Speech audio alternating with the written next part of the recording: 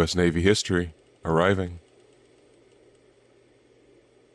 Welcome to the U.S. Navy History Podcast. I am Dale, and unfortunately, Stephen has been press ganged by the British for this week, so I am joined by author and historian Eric J. Dolin. He is here to talk about his newest book that just dropped at the beginning of this month. It is called Rebels at Sea, Privateering in the American Revolution. Good morning, Good Eric. morning. Thanks for having me on. Oh, exciting to have you here. So would you like to let everybody know a little bit about yourself? Well, I'm talking to you from Marblehead, Massachusetts, which is about 20 miles north of Boston. It's on the coast of Massachusetts. It's a great sailing town, has a great maritime and naval history. General John Glover is from here, and Glover's regiment, as we all know about in the American Revolution. But I've been writing books since about the late 1990s. I worked in many jobs. If you ever saw my resume, you'd think I couldn't keep a job. I worked for the federal government. I worked for nonprofit groups. I worked for biological research organizations. I have an undergraduate and master's and a PhD, all in biology and public policy and environmental policy. So you may be wondering how I got to be a writer of American history.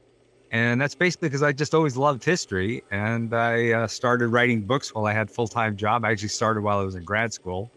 And eventually, in around the year 2000, I told my wife that I wanted to be a writer. And she wisely said, that's great. I want to support you, but I had to put aside a year's worth of my salary before I made a jump to be a writer. And it took me 5 years to do that. I've written 15 books. So anyway, that is sort of a brief summary of me and how I got to be here. The book came out on May 31st, as you said, just this past week. And I guess ask me any questions you have about the book, about privateering, or about other books that I've written. I sort of written books on all different subjects: pirates, the fur trade, whaling, China, lighthouses. I sort of bounce around from topic to topic. And one other thing that might be of interest to your listeners is that I always pick book topics about things that I don't know a lot about. And that's a lot of things, since I'm not I'm not trained as a historian. So the reason I pick books, topics about things that I don't know a lot about is because I have to work about 18 months to 2 years on these books. And I want to remain engaged and excited and interested. And the best way to do that is to pick a topic that you don't know a lot about, because then you get excited about stuff you find every day. And that certainly was the case with Rebels at Sea. The way that Rebels at Sea came about was I wrote a book on pirates called Black Flags, Blue Waters, the epic history of America's most notorious pirates. And every time I gave a talk on that book, at the end of the talk, people would ask me questions about privateers, and they would politely say, privateers were pirates, weren't they? And do you talk about them in your book? And yes, during the early 1700s and before, going back to the 1200s, a lot of privateers were actually nothing but pirates.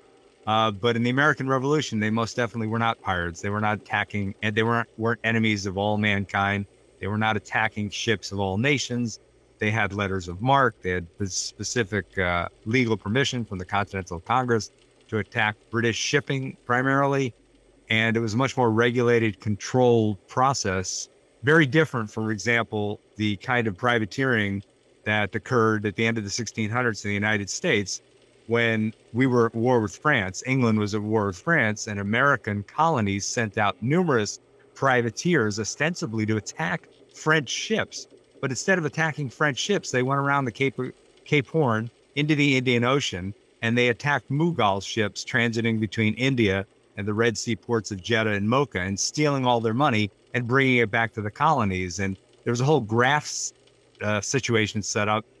The colonial governors were getting kickbacks from these pirates to give them privateering commissions, and they were getting kickbacks when they came back with all their booty. So basically, because privateering was so abused for so many centuries, it was given a bad name, and it was very much synonymous with piracy. But starting with the 7 Years' War and the French and Indian War, and then much more clearly during the American Revolution, especially on the American side, but also the British side, because one of the things I talk about a lot in the book is that Britain sent out privateers themselves to attack American shipping. By that time, privateering was much more regularized. It was much more regulated. And really, most of the American privateers acted honorably and within the confines of what they were asked to do by the Continental Congress. So that's a very long way, my introduction is sort of pirating and privateering. So That's actually where I wanted to start, because right there in your introduction, you do go right into that piracy and privateering and letters of marque are actually three different things. right.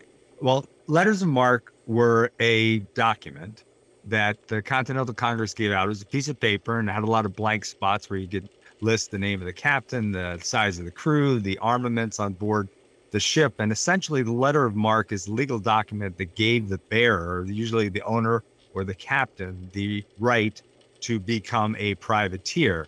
Now, there were two kinds of privateers. There were privateers that are what I call sort of straight privateers, and they are heavily armed, usually formerly merchant ships or fishing ships or sometimes purpose-built ships that were very heavily armed, had big crews, sometimes well over 100 men on a 70 or 80-foot ship.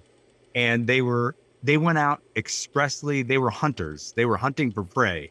And in this case, the prey was British shipping out on the Atlantic primarily. So that was their sole goal, to go on cruises, capture British ships, bring them back as prizes, have them adjudicated in port, determine whether they were a legal prize. And then if they were, the great thing about privateering from the perspective of the privateers, men and the owners, was that if you got a valid prize, you could sell it at an auction. You could sell the ship, you could sell all the contents and the cargo. All of the proceeds would be split 50-50 between the owner and the investors in the ship and the people on board the cruise. So there was a clear profit motive. But as I argue a lot in the book, privateers were just as patriotic as everybody else, I believe. So that's one kind of privateer that went out solely to attack British ships.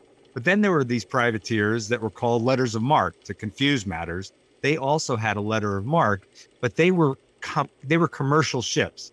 So they went out to trade, because even during the American Revolution, the United States, well, it was the United States sort of after the Declaration of Independence, or the colonies, they were still trading with certain ports around the world. They were still trying to get goods into the colonies and then the States. And these letter of marque privateers would have a letter of marque on board, but they would also be carrying cargo that they wanted to sell in Bilbao or in Holland or some other place where Americans were still welcome. But they also were armed. They usually had smaller crews, maybe 30, 40 men. And basically, if they ever came upon a British ship that looked like a good prize, and they felt that they could take the ship, they were allowed to attack that ship. And if they captured it, they would put a couple of their men on board and they would sail it back to port. So they were sort of opportunistic privateers. Some of them didn't attack anybody because they either didn't come into contact with a British ship, or the British ships that they saw were too big to tangle with. But some of these letter of marque privateers did capture a lot of ships. But the vast majority of privateers during the American Revolution were straight privateers. And I have to say, one other thing that might confuse some of your listeners, and I had to deal with this in the book, is I refer to the ships, the vessels, as privateers. A lot of books, when you read them, they call the people on board the ship and the ship a privateer. And to me, that got a little bit confusing. So I call the vessels privateers, and I call the ships, the people on the ships, the crew and the captains and the mates, they're privateers men. And they were all men. I mean, there's one reported instance of a woman being on board a privateer, but I was unable to find any evidence that that actually was the case. But it is interesting. There, of course, were female whalemen, people on whaling ships. There were women that fought in the American Revolution in the Army. So it's not, and there were a couple of women who were actually pirates, Anne Bonny and Mary Reed's the famous example. So it would be very exciting. And I would have loved it if I had found evidence that there was a woman on board a privateer other than a British woman or a woman that was on a captured prize. Sometimes there were women on board privateers when they were brought back to port, the prizes, because sometimes there were passengers on board that were women. But that's very different from saying that there's a woman on an American privateer that is fighting alongside with the men. So anyway. Right. It's one thing to be a passenger and one thing to be a fighter. So Yes. I completely agree with you there. So you mentioned these prize courts. Yep.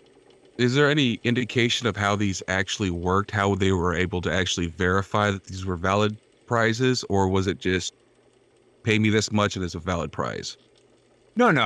Well, I mean, there could have been some of that going on. I didn't see any evidence of it. Basically, there were ship's papers. They could evaluate the cargo and the manifests and where it was going, and they can interrogate the people on board that were brought into port. And they had ways of figuring out. I mean, it's pretty easy to figure out whether or not it's a British ship. And if it's not a British ship, but it was bringing goods or military supplies to the British Army or the Navy, then it was also it could be a valid prize. The actual adjudication process, I don't go into great length about that, but they had hearings, they had lawyers. One of the things that I do mention in the book is that privateering during the American Revolution was a great boon to lawyers, because all of these prizes that were being brought into court, the owners had to be represented in the Vice Admiralty Court by lawyers, by barristers. So there's a great letter from one lawyer to another, or one guy to another, saying, boy, you're making out like bandits during this American Revolution because you have so many prize adjudications. So it was a legal proceeding. There was evidence taken. People were cross-examined. And I'm sure they made mistakes sometimes, just like our legal system makes mistakes today. But they were reasonably confident when they finally concluded that, yes, it was a valid prize. But there also was an appeals process. And there were a number of cases that were appealed to a higher authority, could be appealed to the Continental Congress or a higher court. And there were a number of cases that were overturned. So there, in fact, was some inspection of the evidence. And there were, I think, on the order of maybe 30 or 40 cases in which the lower court's decision that it was a valid prize was overturned later. And the ship and its cargo were ultimately sent back to the original owners, whether that was a Dutch or Spanish owner, maybe, or perhaps even a British owner, although that rarely happened. There might be circumstances when a British ship was carrying stuff for another neutral nation. So it was, I wasn't there during the courts, and the records of the courts are sort of not that great. And a lot of records from the American Revolution have been lost and are very jumbled up in archives. So there are people that study these Vice Admiralty courts, and they could probably go into much greater depth than I did about how they performed. I was more interested in the fact that they were there and they helped the process, and they helped determine that quite a few of the almost 2,000 British ships that the Americans brought in, the vast majority of them were determined to be valid prizes and were actually, part of the stream of commerce that was coming in to the colonies. So anyway, I mean, just an overall, one thing I want to step back and say, I said the reason why I think this book is interesting, and the reason why I got interested in writing it, is basically when you go to school, you learn about the American Revolution. You hear about all the land battles. You hear about Right. General Greene. You hear about General Washington. You hear about General Knox. You hear about some very famous fighters. You hear about John Paul Jones and the Continental Navy. You hardly ever heard, if you were like me when I was in school, about privateers and privateersmen. And I firmly believe, and I think the evidence supports it very clearly, that privateering had a major impact on the course of the American Revolution. Certainly a much more significant impact, I believe, than the Continental Navy, which was very small at the time and had limited success. So to have a full picture of what the American Revolution was, you need to have all the different pieces. And, it's George Washington who said that it was a standing miracle that they won the American Revolution. And as you read more material about the American Revolution, you realize there were so many moments when had a decision just gone slightly differently, had forces showed up 5 hours earlier, a day later, or whatever, the entire course of the revolution could have turned. I mean, by all rights, Britain should have won. They should have beaten us in the first year. I think they made a lot of mistakes, but also Americans did a lot of things right. And George Washington did a great job of losing just enough so he could battle again, fight again and again and again, in sort of a war of attrition. Now, you can't play as an historian, I think it's silly to say, if X had happened, then history would have changed. I'm not saying that. I'm just saying that if you understand how wars are fought, not just the American Revolution, any revolution, any war, there are so many elements that go into that success or failure that you have to be a little humble. I think you have to be humble as an historian, and you have to realize that just because it happened doesn't mean that it was inevitable at the time. If you could go back to 1775 and 1776 and really be a colonist, just imagine what was going through your mind, or be Benjamin Franklin or John Adams. They had no idea that they were going to win 6-7 years later. Now we look back and we say, of course we won. We were brilliant, weren't we? Well, that's not a good way, I think, to look at history. Right. I'll say one other thing about the book. The book has a number of chapters, of course, but there are a couple of ways in which privateering was so important. One is it sort of made the British bleed. It brought the maritime fight to them. They were shocked that we were fighting them on the ocean, not only privateers, but also the Continental Navy. So it caused a lot of pain in Britain. It caused insurance rates to skyrocket. It caused a 66% reduction for a couple of years in British trade to the Caribbean sugar islands, which is their most important source of income. It got a lot of merchants in Britain very upset, and they helped create pressure to end the war. It helped bring France into the war on the side of the Americans, because the French and the British hated each other. And according to prior treaties that they had signed, neither of them was supposed to support privateering. Yet in France, it was an open secret almost that they were enabling American privateers not only to use French ports in the Caribbean and in France to resupply and to sell things if they had to, and to fix their ships, but also it got to the point where American privateers were being commissioned with letters of marque in Dunkirk, France, and in the Caribbean island of Martinique, and sent out to fight the British. And this really irritated the British to the point that they thought they were going to declare war on France just because of all these privateering shenanigans.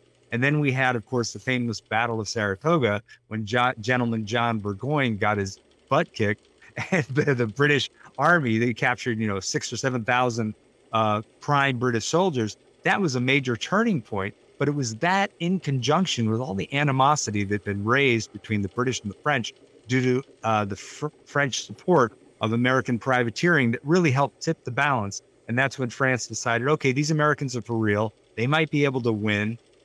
Let's become their allies and friends. And they were already our allies before that, in a sense. They were providing munitions. They were providing money. They were providing support to our privateers. So that was a fascinating part of the story to me. But one of the things that people don't really think about, that I think is almost the most important thing, is that there were massive shortages in the colonies and the states during the American Revolution. And these couple of thousand British ships that were brought in, most of them were merchant ships, not warships. They had cargoes, they had flour, they had rum, they had wine, they had cordage, they had sails, they had all different kinds of foodstuffs, beef, pork, bread, butter, and all of those goods that came into the ports, American ports, the cargoes were sold, and they went into the economy. Some of those cargoes went to the Continental Army and helped clothe them and feed them. A lot of it went to average individuals. And yes, prices were high. There was a lot of inflation. You think inflation was bad now. The Continental bills were worth nothing after a couple of years. So you had this stream of goods. And there's a great quote from a Philadelphian who wrote to a paper who basically said what I think is very true. He said, without the privateers and all the stream of goods that they brought in, we hardly could have survived during the war. But it's not only that. There were tens of thousands of privateersmen. Think about all those former fishermen and merchantmen who would be totally out of work if it wasn't for privateering. Do you think that the coastal ports, which are the most important politically in the colonies, would have been on the side of continuing the revolution if they had tens of thousands of more people totally out of work, grumbling, saying we need to get back into the fold of Great Britain so we can feed our families? So privateering, in a very real way, helped feed the country, helped supply the country, And it also, those privateers that were successful, and that certainly wasn't all of them, but the ones that were successful and came back with maybe a couple of £100 in their pocket, were able to help their families. And that money filtered through the economy as well. One historian, early 20th century historian, said that privateering during the American Revolution was probably the largest industry in the country. And I think there's a good argument to be made that was the case. So all these different ways, privateering influenced the course of the war. Another way it influenced the course of the war is with these horrible prison ships in New York and Wallabout Bay in New York, the Jersey being the most famous of them, which was called Hell Afloat. I mean, between 800 and 1,200 men were kept in this old 64-gun British ship that had been dismantled and basically placed in 4 or 5 feet of water in Wallabout Bay. 8 to 1,200 men kept below decks, allowed to come up maybe an hour or two a day. They had no place to sit, no place to lay down other than the deck. It was pestilential. There were every day around the stairs that went up to the main deck, there were a couple of feet of excrement. Every day the British guards would yell down, "Americans, bring up your dead." 6 to 12 men died a day. Maybe 11,000 men died in the Jersey over the course of 3 to 4 years. And probably 80 to 90% of those were privateers. And that was well known in the American public at large and among politicians. And that even increased the enmity that the Americans had for Britain. And I believe, in a very difficult way to measure, but no less real, I think that helped fuel people to fight even harder against the British. And it certainly fueled a lot of the potential people who are going to be captured by the British to fight harder not to be captured, because you had this image of going to one of these prison ships. I just couldn't imagine anything more dreadful. And I have an entire chapter on this called Hell Afloat. And when you read some of the accounts of the people who actually lived through it, I mean, it beggars belief how horrific the conditions were. So the thing that fascinated me about this story so much is that it had so many different angles. I mean, I love the American Revolution. It's one of the most fascinating, along with the Civil War. It's probably one of the two things in the United States and then World War II, actually. I can imagine, I don't think there are any things that are written about more than those three conflicts. That would be my guess. Maybe Abraham Lincoln on his own gets 16,000 books, or Thomas Jefferson or whatever. But those conflicts really were our focus of historical writing. And the American Revolution, so it engaged me because it's such a great story and it's somewhat mythic in its proportions. But then finding this part of the story that isn't as well told, is not something that's known by everybody, just made it more exciting for me. And it was a fun book to write. And I hope it's a fun book to read. Yes, it is. I ingested it in one day. I couldn't put it down. Oh, that's great. I'll hire you as a publicist. Now, the Continental Congress, they did not all see eye to eye with privateering. A lot of them were upset because they thought privateering was taking away men from the Continental Navy, the Continental Army. Mm-hmm. You want to talk a little bit about that? Yeah, a lot of people were upset about that, and they were absolutely right. Privateers were sucking potential Marines, naval men, continental soldiers. There's absolutely no doubt that a lot of people who saw the prospect of making more money potentially than you could in the Army and in the Navy, and perhaps less rigorous conditions, joined on to privateers. So it was definitely a drain on manpower. Not only manpower, but a lot of cannons and munitions and ammunition went to privateers. So that's a good, valid criticism. But you have to think about the alternative. If there had been no privateers, that doesn't mean automatically that the Continental Navy in particular would have been this incredibly powerful fighting force. Basically, the Continental Congress from scratch had to develop a Navy. That's hard enough for a well-functioning, deep-pocketed government to do. The Continental Congress was basically poor, and they couldn't levy taxes on these 13 very different colonies. So they had to spend about 16% of all their expenditures just to pull together a 60-ship navy. And a lot of the ships that were built had to be built so quickly that they were built with green timber that hadn't been properly seasoned. And that caused problems with the sailability and just the structural structural integrity of these ships. So if you had suddenly had no privateers, the Continental Congress wouldn't have all of a sudden had more money to invest in ships. And they might have had more men, they might have had more ammunition and more cannons, but they wouldn't necessarily have had a larger navy. And when you think about it in that way, I think that's the sort of the heart of the argument.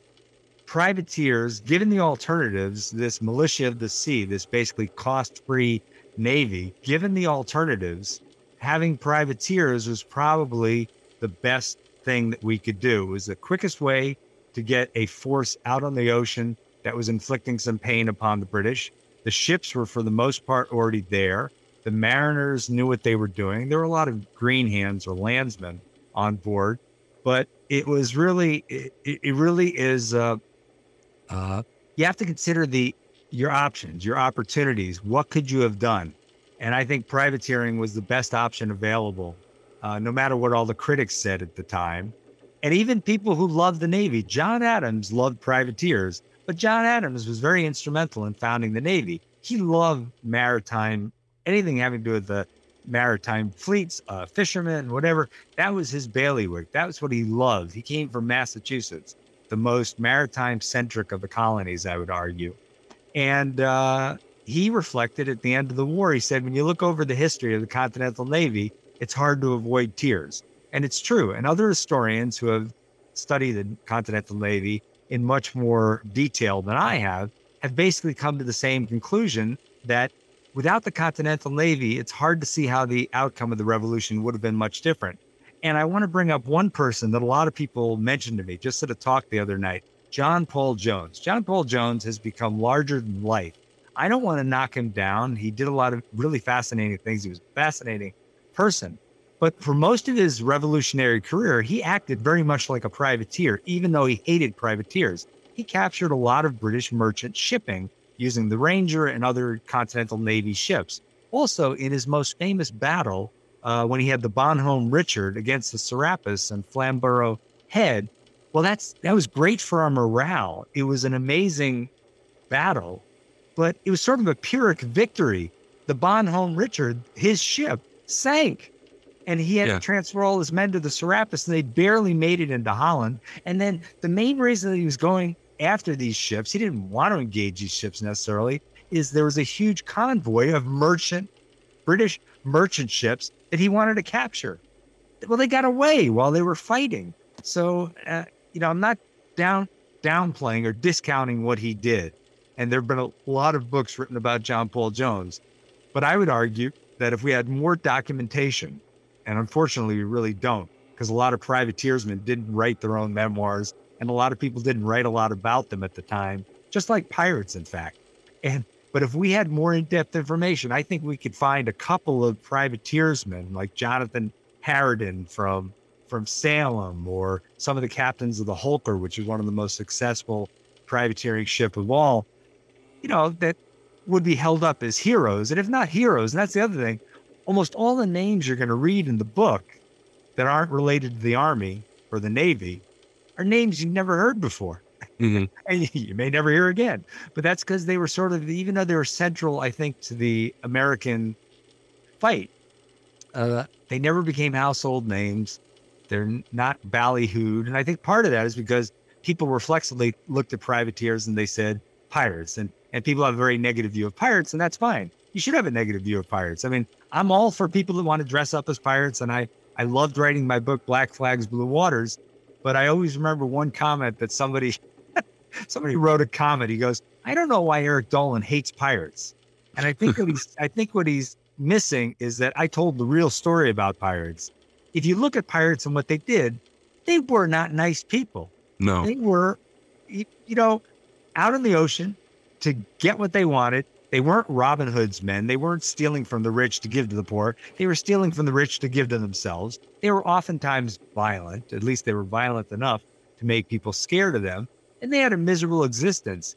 Now, what happened in society is we've Johnny Deppized or Captain Sparrowized our pirates. And as well before him, it was, Hollywood, and Errol Flynn is a pirate and all these famous, and I have nothing against that. I love those movies, and I love all the people that dress up in pirate costumes.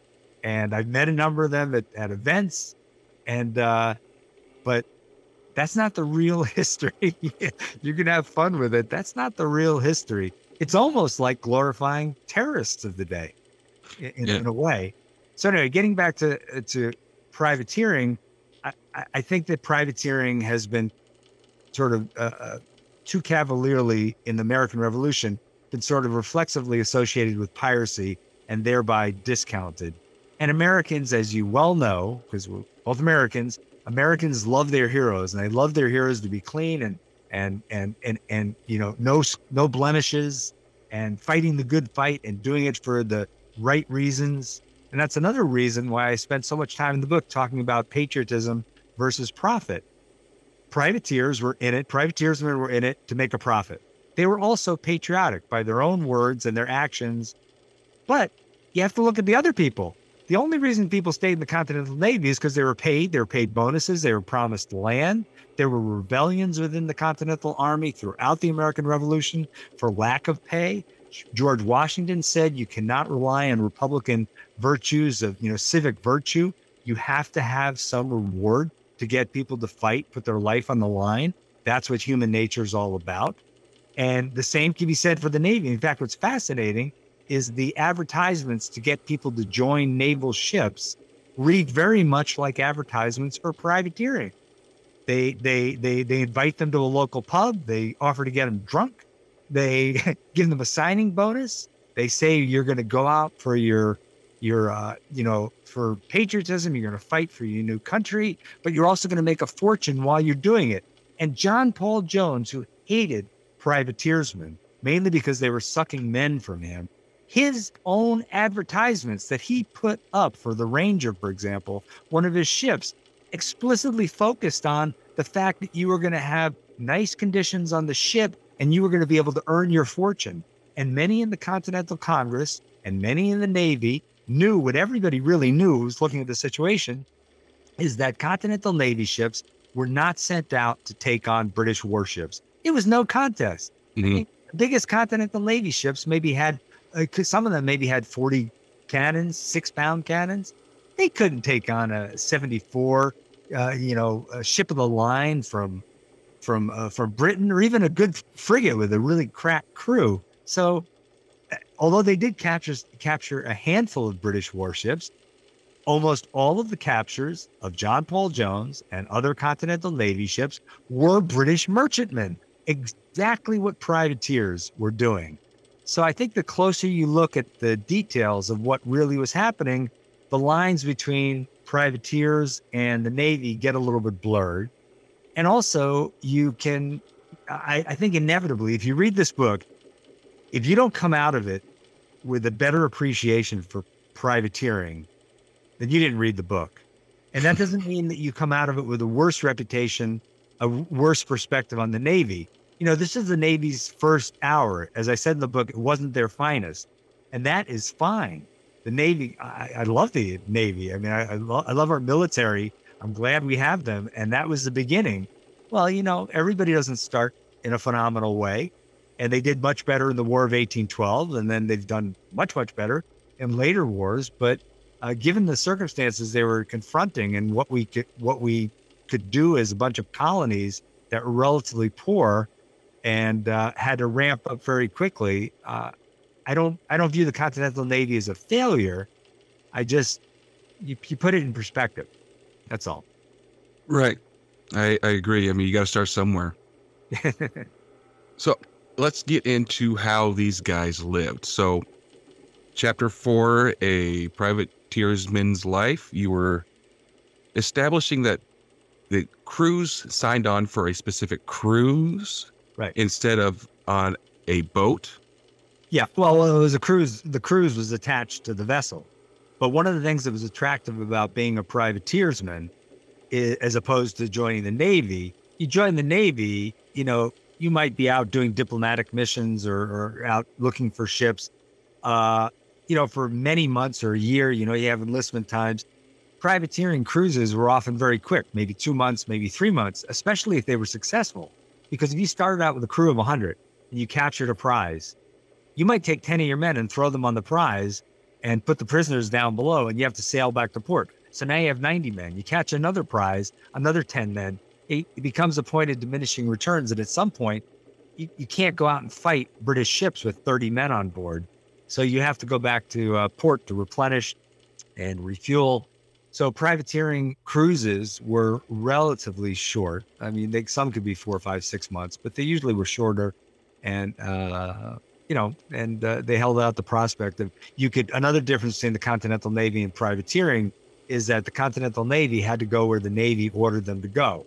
And they couldn't necessarily just go out and hunt for merchant ships. They might have to be on a diplomatic mission.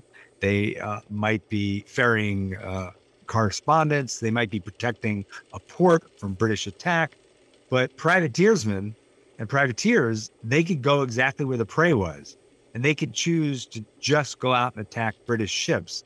So it gave them a greater chance of success, in effect. The crew, they got on a cruise. It's just like any ship at the time. I mean, it's not the it's not the greatest profession. The ships were cramped. The food wasn't that great. Some of the provisioners didn't give them the best of beef and other stuff that on board. The water often got putrid, but they could solve that by drinking liquor, which most of them did. It was a tough life, but really what was the worst thing about it is another thing. People assume that privateers ran and they never fought. A lot of privateers fought and privateersmen, and a lot of privateersmen died in battle, oftentimes losing, sometimes winning. So when you were anybody going out on a ship at the time, it was potentially dangerous. But if you're a privateer, if you aren't a privateer, not only do you may knock into a British warship and get lose badly and possibly die. You might founder in a hurricane. You might hit a reef. You might just have an old rickety ship and sink in a storm, which happened a lot. So there are a lot of dangers involved in being a privateer to begin with. It took a lot of guts to go out. And then you had the conditions on board, which weren't necessarily the most salubrious and greatest conditions. And then you come back with money in your pocket. And some privateers, like the Holker out of Philadelphia, had about 6 or 7 captains, but it captured, I think, something in the order of 70 ships. And it had one cruise in which it captured 10 prizes, very big British merchant ships, and brought them back to port. And the auctions generated £2 million worth of profit. Now, one of the first privateers to go out, the Chance and the Congress, when they came back, the owners got about £5,000. Put that in perspective, £5,000 was basically what a successful merchant would be worth. I mean, that was like a career. And some of the men on board got £1,000. And this is at a time when an average laborer, or let's say an average fisherman, he might earn, 10 pounds, £8 a month or something. So we're talking life-changing money when you were successful. And that's what drew so many people to privateering. It was, it's the same thing. It's like going into a casino and playing the slot machine, totally based on luck. Mm-hmm. I mean, there's no gaming it. It's luck. Privateering is a little bit better because you can have a good captain. You can know where to go. But the point I'm making is you go in and you don't know if you're going to walk away a winner that day or a loser. And when you're a privateersman, you go out in one of these vessels, you don't know if you're going to be a winner or a loser. And there are some privateering ships like the Royal Lewis out of Philadelphia. Its first cruise, it captured Stephen Decatur, the father of more famous Decatur later on. Anyway, the first cruise, they captured 7 ships, big success. They came back into Philadelphia. Crowds were there to meet them in the dock. They were all, screaming, and everybody was so excited. They went out on the next cruise expecting to be just as successful. A couple of days later, they run into the HMS Amphion, a large British warship like that. They're captured. Decatur knew he couldn't even fight these guys. and they're brought into New York, and many of the men were thrown onto one of the prison hulks, including the Jersey. So, you know, I often think if I was back during the American Revolutionary times, what would I have done with my life? I have no idea. But it took a lot of guts to be a naval man, to go into the army, and to be a privateersman. It was a tough life. I mean, life was tough in general, but a lot of people died. And when you think about how many people died during the American Revolution in battle, I'm not talking about sickness, but in battle, it's only about 4,000 to 6,000. The numbers are very hard to come by. Well, 11,000 to 11,500 men died on the prison hulks alone, on the Jersey alone. And actually, that's the case in almost all of our wars. The people who died due to disease or being in prison often outstrips by a large margin the number of people who are actually shot with a bullet or exploded by a bomb or sunk. So anyway, so war is hell, as they say.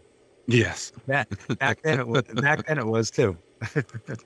Now, when these privateers are captured, are they treated any different because they're technically civilians? Yeah. The British hated privateers, and what's really interesting is they called them pirates, and they often threatened to hang them. But there was a problem. Technically, if you accepted, America was not supposed to be able to issue letters of marque because it wasn't a sovereign nation. Britain didn't want to recognize the sovereignty of America. So if they viewed privateersmen as legitimate prisoners of war, that would be a problem. They couldn't do that.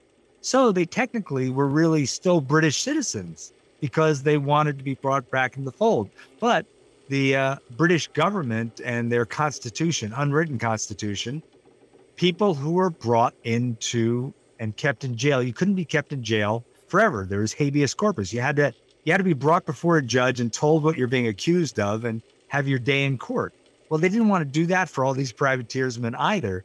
So they basically passed a law that said anybody caught at sea, acting treasonous behavior could be held indefinitely in prison. And that's what they did. And they thought the war would be over soon. And the problem is their prisons soon got overrun with too many Americans.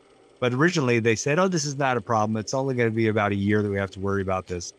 And so it created a real problem for them. The other problem is, they threatened to hang a lot of these American privateersmen. And they definitely had less respect for privateersmen than they did for people in the Continental Navy and Army, which they thought were sort of more regularized or normal combatants. So at one time they were talking about, well, can we hang these privateersmen? But then they said, oh my goodness, if we start hanging these people, not only are the people in Britain who are sympathetic to them going to get more upset, but the Americans are going to start hanging more of our people. So it's like a tit for tat. So essentially that's what created this huge reservoir of imprisoned privateersmen and Army men and Marines, because they didn't know what to do with them. They didn't want to just let them go. And that was why prisoner swaps rarely happened as well. So it was just a mess. They were totally unprepared at the outset, Great Britain, because they were too cocky and they were too arrogant. And in the first year or two, they definitely thought that it was going to be over quickly. And that's another thing I often think about. You talk about little changes that could have changed the course of the war. I think if the British military and politicians had not been so arrogant and had been a little more realistic about the nature of the people they were fighting, instead of calling them an unwashed rabble, they had understood that these are people that fought beside them during the 7 Years' War and showed that they were very good fighters and had a lot of fierce determination. And the colonies were not super poor. They were some of the best fishermen in the world. They had shipbuilding capabilities. They had foundries. I mean, they were not to be trifled with. And I think initially the British viewed the Americans as a gnat, like as a mosquito to be swatted. And they made a big mistake. Yes. They underestimated our production power. Yes. Well, the same thing happened. Look at World War II. Oh yeah, absolutely. World War II, we were weakened by the Depression, that's for sure, and our manufacturing sector was greatly depleted. And we were viewed as, not a has-been power, but, we were a sleeping giant, but nobody, I don't think the Japanese or the Germans really appreciated it's like potential energy and kinetic energy. They didn't appreciate the potential that was in the United States. And boy, did they misjudge. Yep. That has been a recurring theme that we've been coming across as we've gone through the conflicts. Yes, absolutely. Yeah. Everybody, I look at Putin and Ukraine right now, totally overestimated the power of the Russian army and the weakness of the Ukrainians. So anyway, I think it's very common somehow for people who are on top, who think they're on top, to overestimate their abilities and underestimate the abilities of those they want to oppress. I think it's a common theme in history. It is. And it's a common theme in sports. Look at sporting teams have that problem too. You get too cocky and then you get knocked off your pedestal. And that's what it is. It's just your frame of mind going in there. If you have a superior attitude, you're going down. Mm-hmm. All right. Well, I think that's about all the time I have you for. So okay. Is there anything else you want to say before we leave? Yes. Any author has to say this. Please buy my book. And also, if you want to find out more about the book, if you want to learn before you leap, I do have a website, and I'm not mentioning it. Everybody mentions their website, but my website, I think it'd be good to go to because I have the introductory chapter of every one of my books on the website. So you can read the introduction to Rebels at Sea, and you'll know exactly what the book's about and what its arguments are and what kind of writer I am. So if you go to my website, which is just my name, Eric J. Dolin, it's EricJaydolin.com. And you go to the book setting, you'll see my books as a drop-down menu. Anyway, you could read the introduction. You can read what reviewers have said about the book. You can learn a little bit about me. And, hopefully that'll help you decide whether or not to get a copy of this book. I don't know when your broadcast is going to go on, but part of the reason that the book came out right now is myself and my publisher both felt that this would be a great Father's Day gift. A lot of people, and I've already gotten a lot of feedback from people who have bought it for their fathers or grandfathers or whatever. And so I'm hoping that people buy the book because as a writer, the only way I keep writing is if people buy my book. So that's enough of my personal advertising. All right. Well, thank you very much, Eric. This was fun. I hope you enjoyed it as well. Yes. Thank you for having me. I really appreciate it. All right. Any socials you want to put out there real quick? Socials. Oh, I have my Facebook page. I don't like Twitter that much. I don't really go on Twitter too much. My Facebook page is just my name, Eric J. Dolin. And I think it's a fun page. It has about almost 17,000 followers and they're very active. I post things on history in general, a lot on nature because of my background in biology, but I also post things about my books. I often put excerpts of the books. I list sometimes where I'm speaking. And also on my website, you can see where I'm speaking. I've got about 35 talks coming up. Again, I don't know when this podcast is going on, but I'm speaking at the U.S. Navy Museum in Washington, D.C. next Friday, which is June 10th at 1 o'clock. It'll be out before then. I'm giving a slideshow at 1 o'clock. So if you want to come hear me talk and see a lot of pretty pictures or interesting pictures, you can do that. But again, my Facebook page, it's a lot of fun. It's been a lot of fun for me. Writers are sort of not lonely people. I'm like an introvert. Even though I like talking, I'm an introvert. This is my office. It's in my house. I spend a lot of time in here. And even though people can deride social media because it brings a lot of nastiness into the world, my Facebook page is a surprisingly pleasant place. And I hardly ever get a political comment on there. Every once in a while, somebody does something that's pretty mean, but very rarely. And it's been fun for me because there are literally hundreds of people who I've gotten to know, and they post comments and we have a back and forth, and it's just fun seeing other people's perspectives and they tell stories. Like for this book in particular, I've posted a couple things about the book. I probably had 20 or 30 people who have ancestors who are privateersmen, and they've told me their names and told me a little bit about their stories, and they ask whether they're in the book. And, can you help me? I want to find more information about my ancestor. What do you think? Where should I look? So it's been really a lot of fun connecting with these people's stories in their own lives through this, through your computer. I don't see these people. You just see what they say. And every once in a while, they show up in my talks, which is a lot of fun. I'll have somebody show up in my talk and they'll come up afterwards and go, "Hey, I'm one of your Facebook followers. Do you remember me?" And I say, "Oh, yeah, I remember you." Anyway. All right. Well, thank you again for coming out. Okay, guys, reach out to Eric J. Dolin on the socials. Grab this book. I highly recommend it. Like I said, I couldn't put it down. I finished it off in like 12 hours. That's great. Thank you very much. Yeah. And if you guys want, you could reach out to me at US Navy History Podcast at gmail.com, or you can tweet at me at USN History Pod. And as always, fair winds and following seas. Bye, guys.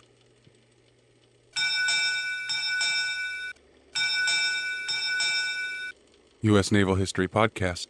Departing